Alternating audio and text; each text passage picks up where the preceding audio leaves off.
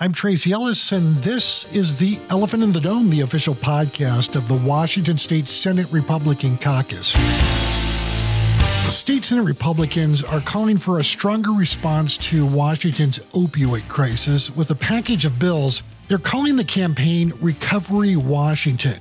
Senators Chris Gildon, John Braun, and Linda Wilson talk about some of the bills they're sponsoring. Senator Gildon. The first bill that I'd like to outline is Senate Bill 6134. And this bill does a couple of things. Number one is it helps us get a good idea of where we're having the majority of the problem. The first thing that it does is it directs the Department of Health to come up with a heat map of where overdoses are happening. We've got to have the intelligence to know what's actually happening on the ground. Because, well, we all know that we have scarce resources, and we've got to be able to apply those scarce resources for maximum effect. So step one, gather the intelligence to inform decision-making. Step two, you've got to have a body of experts, a group of experts coming together to really make sensible, well-thought-out strategic plans to inform the legislature of what actions that we should be taking. And like I said, we've got a number of bills here today that we're going to be talking about, and the Democrats have a number of bills that I think are good as well. But what we're missing is that strategic, cohesive, overall plan that directs policymaking statewide. So that's the second part of it. And then the third part of it is it gives some money to regional drug task forces so that they can help get these drugs off of our streets. You know, right now, data says that there's enough deadly doses of these drugs on our streets that enough to kill every person in Washington state by overdose. We can't have that. We've got to do better, and that's going to take some money. And so we're going to provide some money to law enforcement to do that. The second bill is Senate Bill 6297. And that has to deal with our legal system and better connecting people to be able to go in and get treatment. So as it stands right now, if you get arrested for whatever crime that you've committed, the judge has a choice. They can release you on your personal recognizance pending your trial date, or they can hold you for bail pending trial. But I think we all recognize that jail is not the best place for people with substance use disorders to be. So I want to provide a third option, make it very clear that the courts, at the time of arraignment, when they're first seen by the judge, if they are known to have a substance use disorder, that the court could allow them to go to treatment before trial. Because I just don't think that anyone really wants to see people going through withdrawals and waiting 15, 20 days inside of a jail when they could be getting the treatment that they need. So that's the second bill that I wanted to outline. And from here, I will pass it over to our leader, Senator Braun. The bill I want to brief you on is one that deals with almost a tragedy within a tragedy. As Chris said, Washington has the highest growth in overdose deaths in our nation. Not a position we'd like to be in. But when you dig deeper into that, our tribal members are dying at an even faster rate, the fastest rate of any race or ethnicity in our state, nearly double the rate of anybody else. And it's really a tragedy. We've seen many of the tribes have declared their own state of emergencies as they try to wrestle with this problem.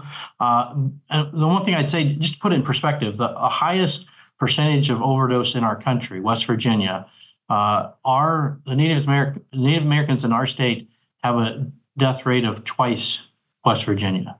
That's how bad it is.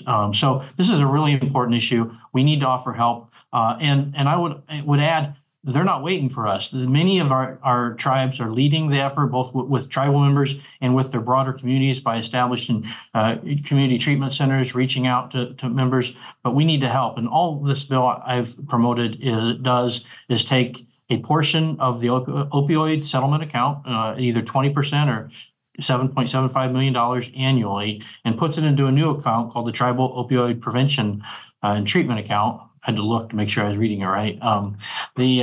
And that would go out to help provide these services. And again, I want to add that these are services they're obviously promoting and putting together for tribal members, but in many cases, they're also serving the broader community around their treatment center. So they're doing great work, and we should stand up and help them as they face this very difficult problem within their communities. I'm going to turn it over to Senator Linda Wilson. We do know that drug overdose deaths in Washington is increasing at a faster rate than any other state in the country, according to the CDC. That's growing over about 40% in the past 12 months. It's the leading cause of death in Washington for those under 60 years old. We're spending money on treatment of the treatment side of this, which is definitely an important component of this, addressing this issue and this crisis. But very little has been done to address the educational side of it. And I think that's the very intention of my bill, which is Senate Bill 5906, which would be to basically inundate the airwaves with a campaign to educate the public, and especially the young or the younger high school students and young adults with the dangers of fentanyl. The prevalence of fake pills is becoming very deadly. Most of the fake pills that come in ordered through the internet are laced with fentanyl and at lethal doses. In a survey with about 1,500 students aged 13 to 17, about 1,000 of them weren't aware that fentanyl could be present in fake pills.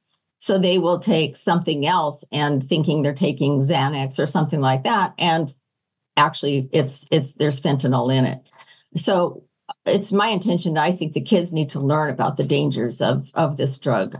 They do experiment with drugs, and so educating them about this is a real important issue. What they don't realize is that it could be their first and only time that they take their Xanax or the drug they think they're taking, and they overdose, or worse, they die from just one pill. And that's where my bill comes in. The Department of Health, I'm asking for the Department of Health to develop a campaign that will provide information to the public, focusing on both youth and adults on the dangers of methamphetamine and opioids, including fentanyl, and the harms that the drugs can do. And like I said, we're hoping to reach the portion of the public that engages in this activity, and hope that they learn enough that they will question it when and if they decide to try a fake pill or the drug itself. I may be dating myself here, but if you remember back many decades, there was a public service announcement that said it showed an egg, this is your brain, and then it showed a fried egg, which is this is your brain on drugs. And I know that is, I've never forgotten that. It was very effective. And so I'm hoping that this particular campaign, which I'm hoping will be called One Pill Kills, the state of Texas has done this as well. I hope that will resonate in some way with these people. Senators Linda Wilson, John Braun, and Chris Gildon. This is The Elephant in the Dome, the official podcast of the Washington State Senate Republican Caucus. I'm Tracy Ellis.